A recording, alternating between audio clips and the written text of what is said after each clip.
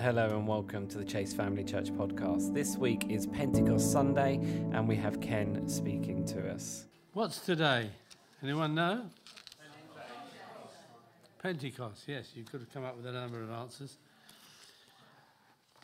We're a charismatic church. That means that we believe in the gifts of the Spirit. Doesn't mean that we're just gifted people, although you are a lot of gifted people. Lovely people at that. But I've been doing this series on the gifts of the Spirit, and we've come to the part that talks about tongues, interpretation of tongues and prophecy. But I didn't think I'd do that today. I think I'll do that next time round. I'd like to talk about Pentecost. So if you'd like to turn to Acts chapter 2.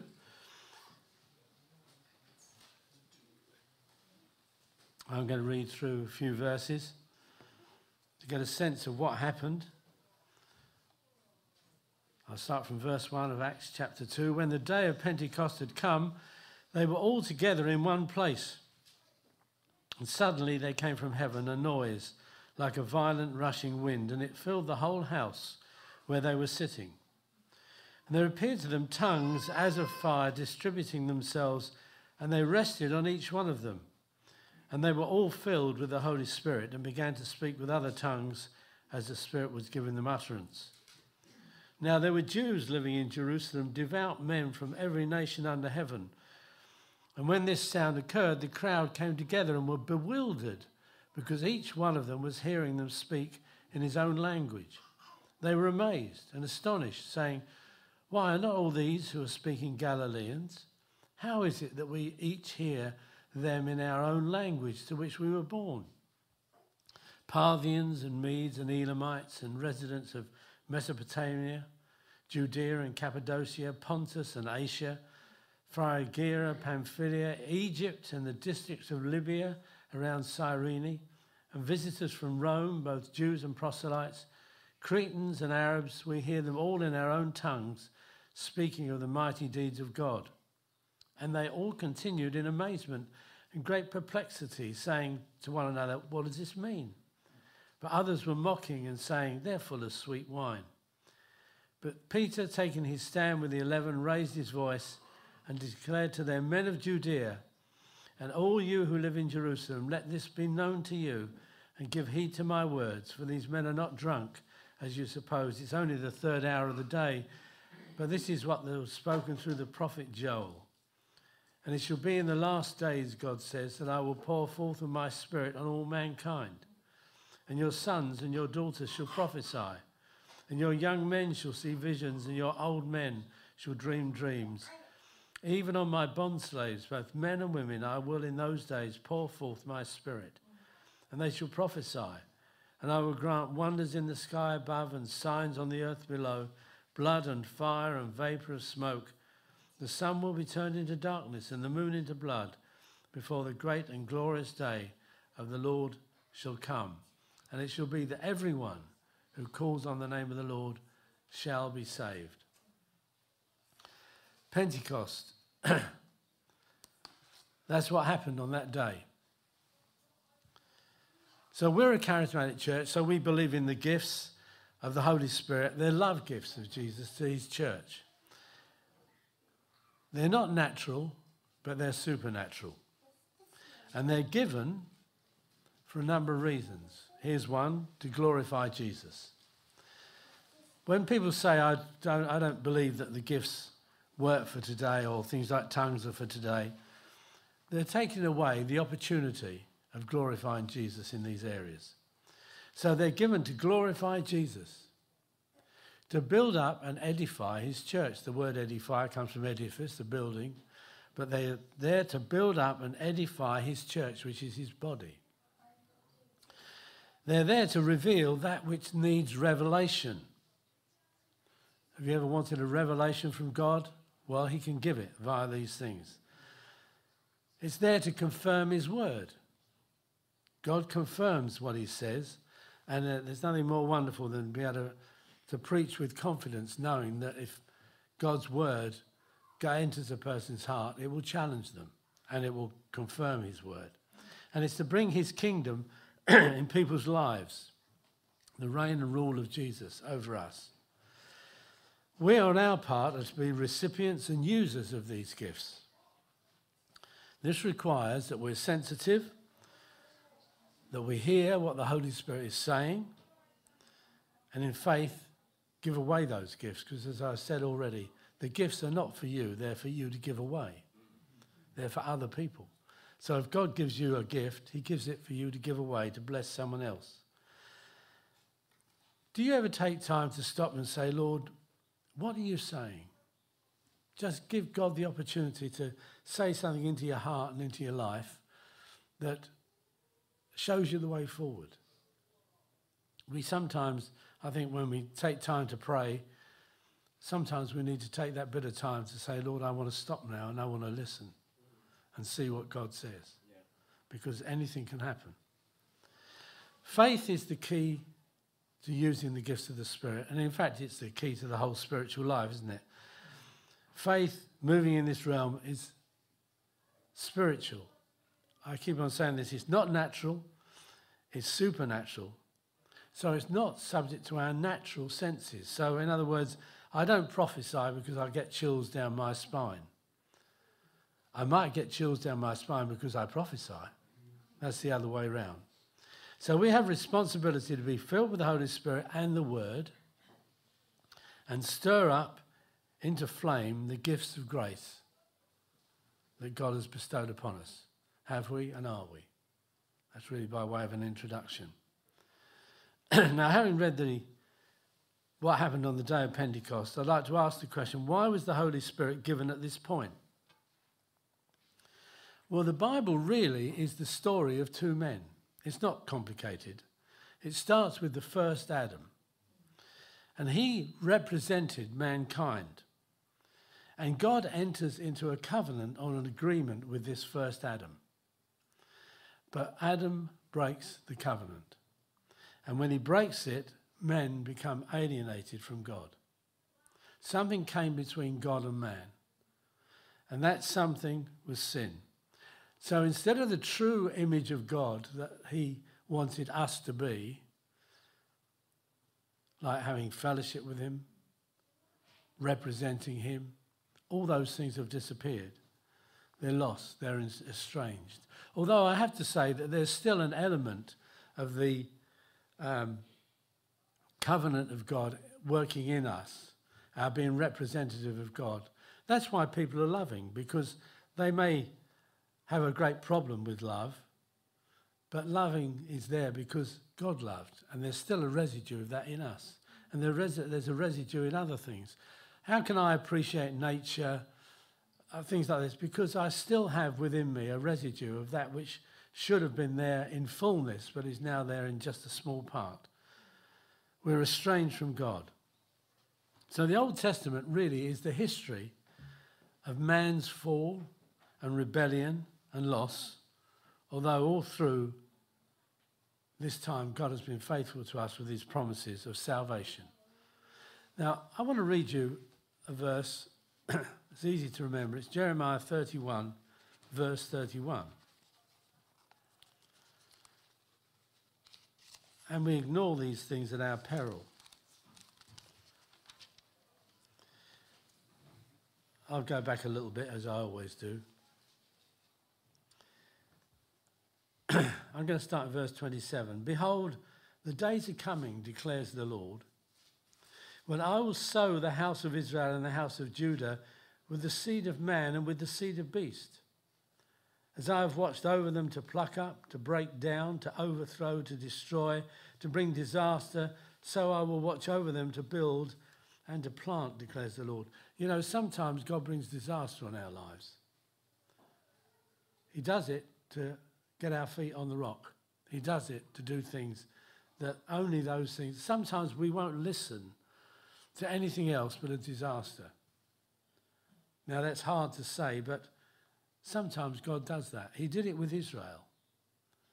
As they rebelled and they rebelled and they rebelled, God had to bring things on them to bring them back into line. He did that because he loved them. If he didn't love them, he would have just let them go and they would have destroyed themselves. In those days, verse 29 says, They will not say again, the fathers have eaten sour grapes and the children's teeth are set on edge. That's a lovely little saying. The fathers have eaten sour grapes and the children's teeth are set on edge.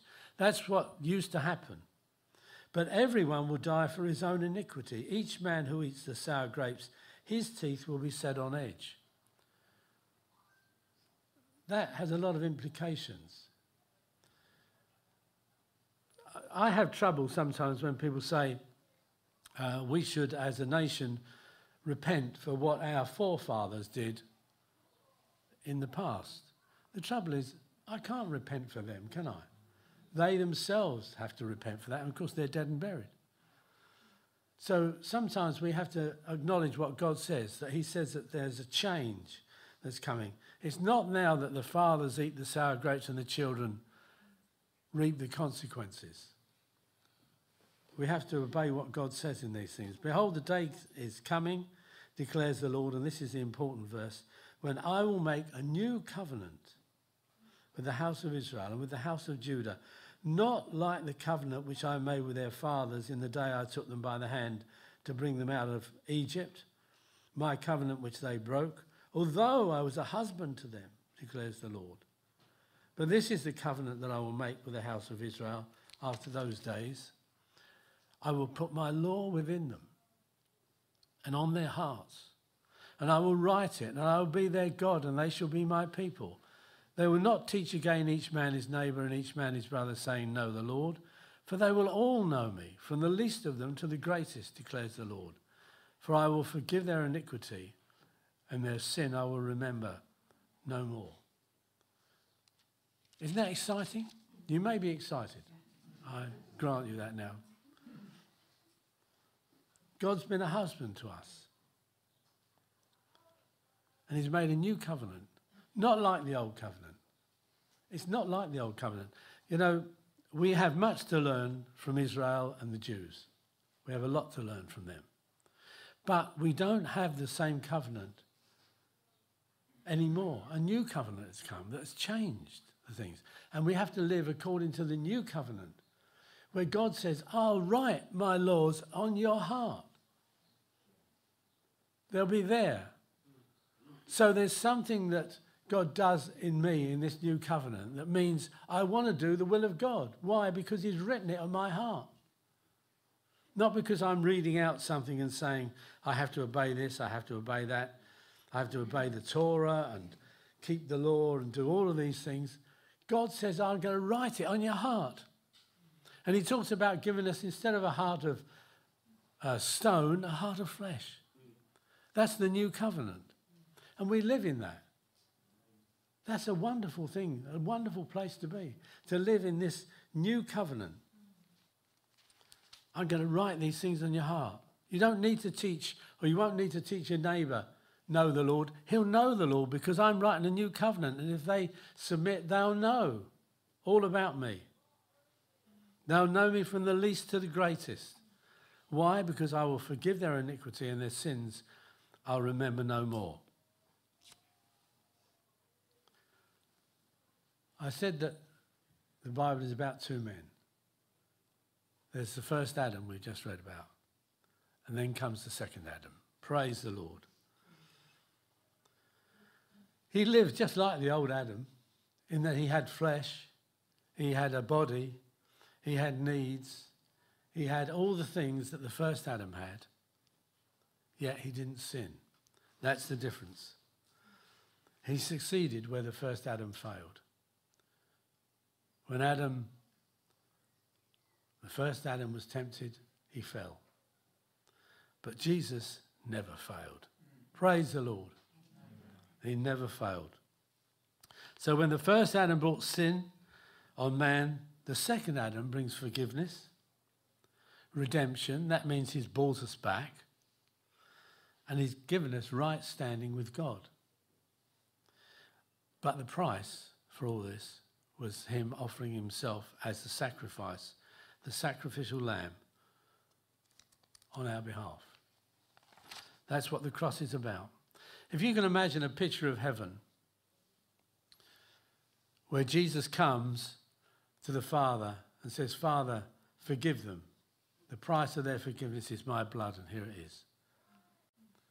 Some people don't like that. Some people don't like the cross. There are some people that say Christianity is too basic, too primitive. Well, it is basic. It is primitive. Do you know why? Because sin is basic and it's primitive. And it kills and it destroys and it maims. And it's turned this world into what we see, wars and troubles and all those things. And Jesus presented his blood. And the Father said, it's acceptable. And do you know what the Father's response to it was? He sent the Holy Spirit. He sent the Holy Spirit. If you went back into 2 Chronicles 5, you'd find, you don't have to look it up, but you'd find that the temple, Solomon's temple, has been built, this magnificent building. But it's just a building. It's only a building. But the difference is that God says, I will come and dwell there. And in 2 Chronicles 5, you'll find that when the Holy Spirit, or when God comes and fills his temple, it says the priests can't stand. They fall over. They can't stand because of the glory of God, the Shekinah glory that came. Their only reaction was to fall on their faces and worship God. And you know what God did here at Pentecost that we read about? He came to fill his temple. That's what happened. Why? Because God now dwells with man. You're very quiet this morning. Where had the Holy Spirit been up before Pentecost? Well, he's always been, because he's part of the Godhead. He's part of the Father, the Son, and the Holy Spirit. He's called the executive of the Godhead. That means he makes things happen. In creation, it says that God brooded. I think that's a lovely phrase, brooded over creation. Who was that brooding? That was the Holy Spirit, did all the brooding. He's the bringer of life. He's the one that when Adam received life in the first place, it was because the Holy Spirit came and brought him life. The Holy Spirit came. But in the Old Testament, it talks about the Holy Spirit resting on men. He speaks to men. He moves men. But he didn't indwell men. Why? Because the sin issue hadn't been dealt with. That had to wait until Calvary, till the cross. You see, in John chapter 7, which you can look at, there's a lovely thing. I often refer back to this. Jesus is, in John 7, with his brothers. And it's the time of tabernacles. And you know, the Jews believe that in the time of tabernacles, that's when the Messiah will come. So right at the beginning of John 7, it says, after these things, Jesus was walking in Galilee, for he was unwilling to walk in Judea because the Jews were seeking to kill him. Now the feast of the Jews, the feast of booths, tabernacles, was near. Therefore his brothers said to him, leave here and go into Judea so your disciples also may see the works which you're doing. For no one does anything in secret when he himself seeks to be known publicly. If you do these things, show yourself to the world.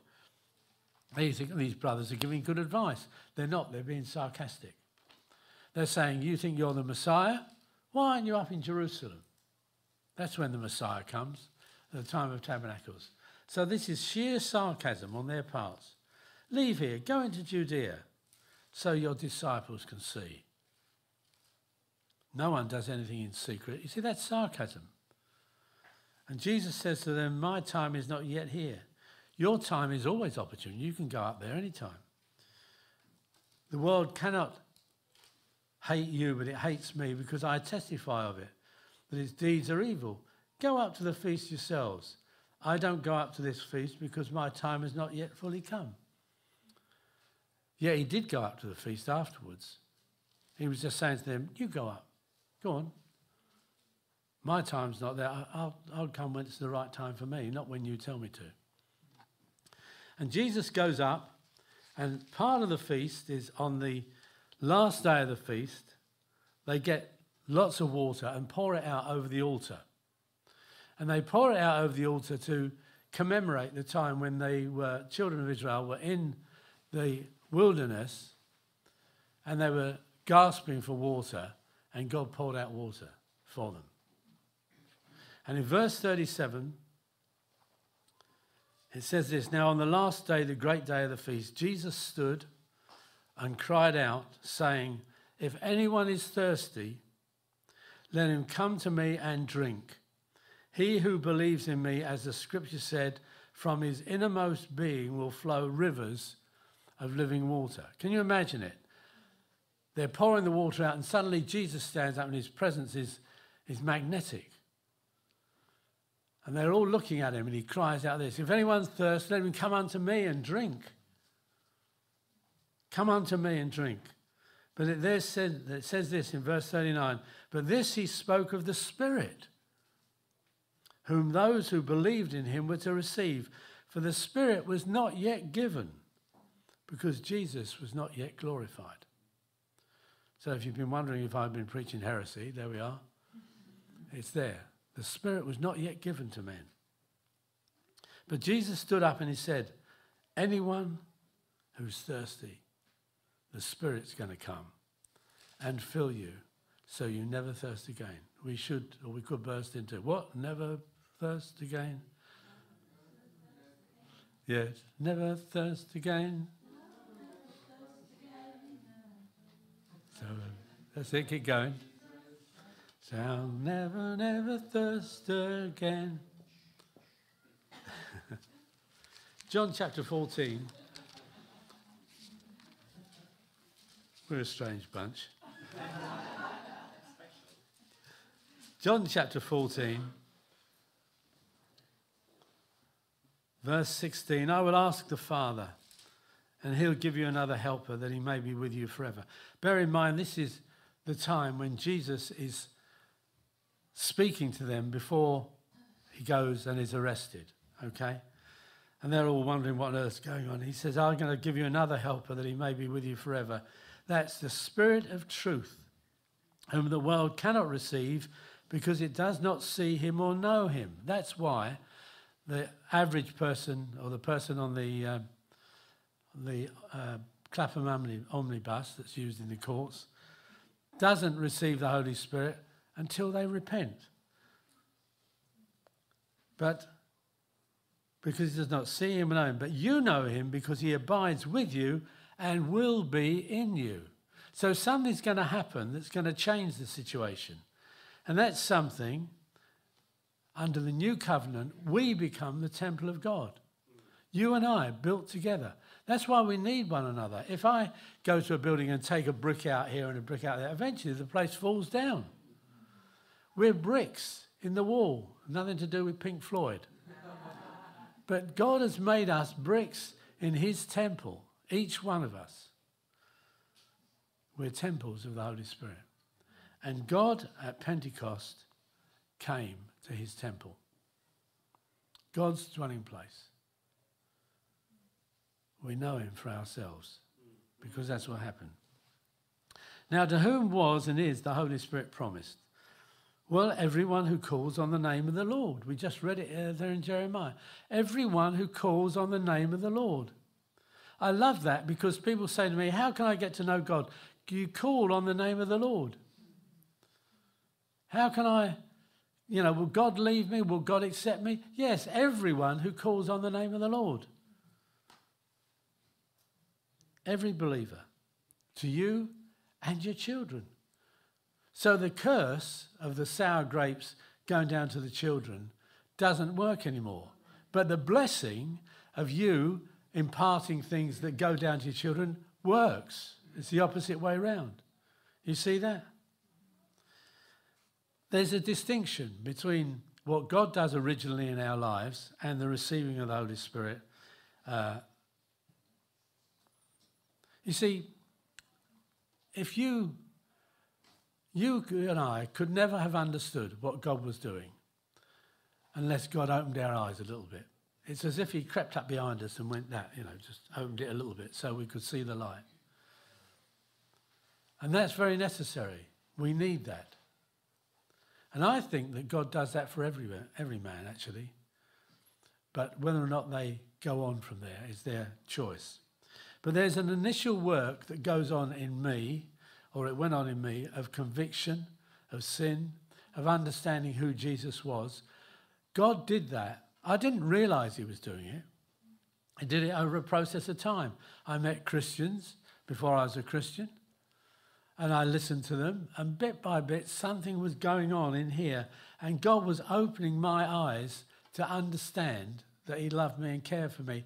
But I still had to make that decision to follow Jesus. And I did it on the basis of that which was spoken to me, that came up. We call it a quickening. And what happens is, at a given point, I bow the knee to Jesus Christ and I'm born again. Jesus used the phrase, you must be born again. Volkswagen did not invent it. They used it. They were the first ones to use it. But Jesus said the phrase is, you must be born again. And you know, have you ever been at a birth? Yes. Then you know, if you've been at a birth, the miracle of birth. It's a real miracle. I've been at the birth of all three of our children. The second one, I delivered myself. Well, Barb actually had it, but it's at times of birth that I say, thank you, Lord, I'm a man. But because of the midwife not turning up on time, I delivered Simon, and he seems to have survived on that. But birth is a wonderful thing. Birth is a wonderful thing. Suddenly, there's a new life there, a life that's bawling its head off, which is what you want, and it's healthy, and it's just a wonderful thing, a wonderful sight to see. And you know, when we're born again, that's what should happen. It's a wonderful sight. We come out of darkness into light, out of our past into a blessed future. And that's what the new birth is all about. And our new birth is our inheritance. And it should actually include a clear-cut receiving of the Holy Spirit. Now, I've discovered that if you preach to people, look, when you give your life to Christ, the Holy Spirit will come, they receive. The trouble is, no one said that to me when I was first became a Christian. They never said, expect the Holy Spirit to work in your life. They just said, you've been forgiven. And they were right. And bless the Lord, I love them for it. The man who led me to the Lord is 101 now. And he received some Maunday money at this Easter. He's a lovely man. But if they'd have said to me, look, let's not stop here with you giving your life to Christ. Let's now pray for you to receive the Holy Spirit. I think something would have happened then. What has to happen was, or what had to happen with me, I had to wait for a while until I got hungry again and say, Lord, I need more. And then I read in the scripture about the Holy Spirit and I said, this is what I need, Lord. And God met me. That's what has to happen. So there should be a clear-cut receiving of the Holy Spirit manifesting in a changed life. That's what the Holy Spirit wants to do. He wants to change your life. Don't think that you can become a Christian and be the same. You'll never be the same again. God wants to change your life. If you want to hang on to the old things, you don't need Jesus. Now, the Bible doesn't really speak about people that are in different positions with receiving the Holy Spirit and being born again. What it does say is that it expects everyone to go all the way through that. You get born again, you receive the Holy Ghost. It's an assumption. Why? Because it's the inheritance of every believer. You should know that you've received the Holy Spirit. You should know that you're going on in the life of God. You should know because something inside of you has changed. Now let me ask you, are you thirsty? Are you thirsty? Jesus said, look, if you drink of this water, you'll never thirst again. But then on the other hand, it talks about us being thirsty for God. Are you thirsty? If you're thirsty, you'll drink. What will the Holy Spirit do? Well, he'll share the things of Christ with you and he'll glorify Christ in your life. The second thing is he'll set you apart practically. When I became a Christian, I lost all my friends. Why? Maybe it was my fault. But I lost my friends because I wanted to go the Jesus way. And perhaps I was a bit too forthright in telling them that. I didn't want to do what they wanted to do. I wanted to do what Jesus wanted. It's impossible to go the way of the world and follow Jesus. I'll tell you that now. If you don't know Jesus Christ, let me tell you, it's not easy. And you can't follow the way of the world. The third thing is that the promise is that the Holy Spirit will lead us and guide us and teach us. And the fourth thing is he'll give us power to become a witness. You think you haven't got the power to do it? I'll tell you, the Holy Spirit has. And you've got to allow this Holy Spirit to work through you so you can be a witness. It doesn't mean you have to stand on a street corner with a pole saying repent or whatever. You have to be a witness when God gives you the opportunity and opens the door for you. Okay? These are what I would call the inworkings and the outworkings of the Holy Spirit in our lives. And the two should balance themselves up. They should be balanced. It's a bit like a balanced diet. One cake in one hand, another cake in the other hand. But we need to have the inworking and the outworking. Some people don't realise that the Holy Spirit wants to work in their lives and change them. That's what he's coming to do. He wants to make us more like Jesus. And at the same time, he wants to use you in the world to tell other people the same thing. So God builds into you and will bring out of you what he will if you let the Holy Spirit work. And we're his representatives. You know, we represent Jesus here in this world. We're his representative. No inworking, no outworking. I've written down here, we've got the power to live Jesus. Yeah, the power to live Jesus. The power to proclaim Jesus. The power to confirm the word of Jesus. Now, how can I stay filled with the Spirit?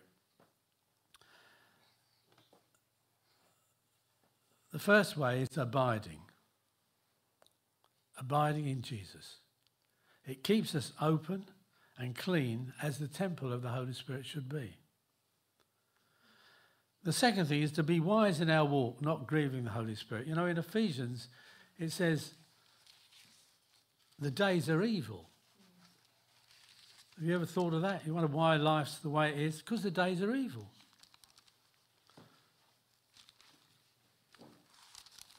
It's in Ephesians 4, verse 30.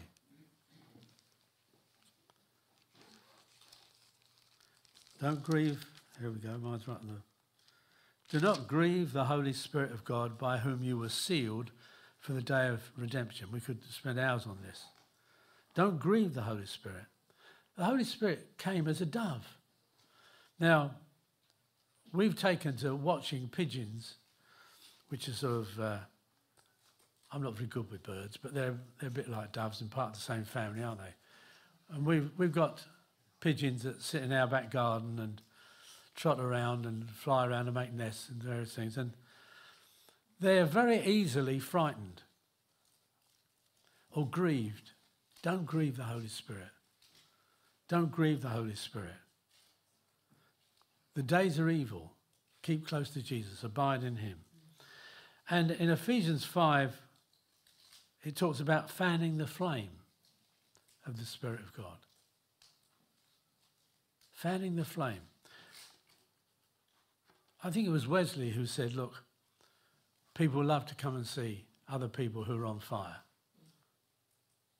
It's a spectacle. You know, fan the flame. Now, all this happened at Pentecost. But I want to tell you this, that Pentecost was the first outpouring of the Spirit, the birth of the new church. But in Acts chapter 10, we have what I call the Gentile Pentecost with Cornelius, where the Gentiles came into it. The Jews in Acts chapter 2, Acts chapter 10 is all about the Gentiles coming into it. And throughout the scripture, there are times when the Spirit came again. There's no reason why we can't say, Lord, come again. come again on us, or me as an individual, if you like, but as we gather together to let the Holy Spirit work in our midst. So Pentecost is not an optional extra. The Christian life is believing and receiving. You believe and you receive. The life of Jesus is brought to us by the Holy Spirit, who brings us the presence of Jesus. Now, I'd like us to stop for a minute. I've been fairly comprehensive in what I've said. But look, the proof of the pudding is in the eating. We need to ask the Lord to come and move in us and challenge us and change us and do what he wants to do as the next step in our lives. Do you agree? Yeah. Could we have the band up? We're just going to worship a little bit and ask the Lord to come and move in us. Now, if you're in a position where you feel that you want prayer, then come out here and we'll pray for you. Because God wants to do that.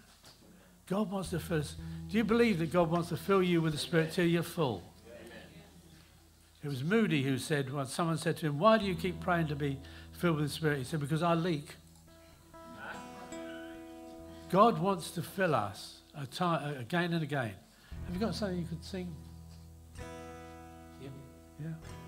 Okay. And let's just have a little bit of worship and start praying. Lord, come and move on us. And move in me. And if you want prayer, you can come out the front. Don't have to. Get someone next to you to pray with you. That's fine. However it goes. But ask God to deal with you. And ask God to bless you and refill you. This is Pentecost. Hallelujah. I've kept quiet. I haven't shouted today. But you can shout if you like. Let's stand up, shall we?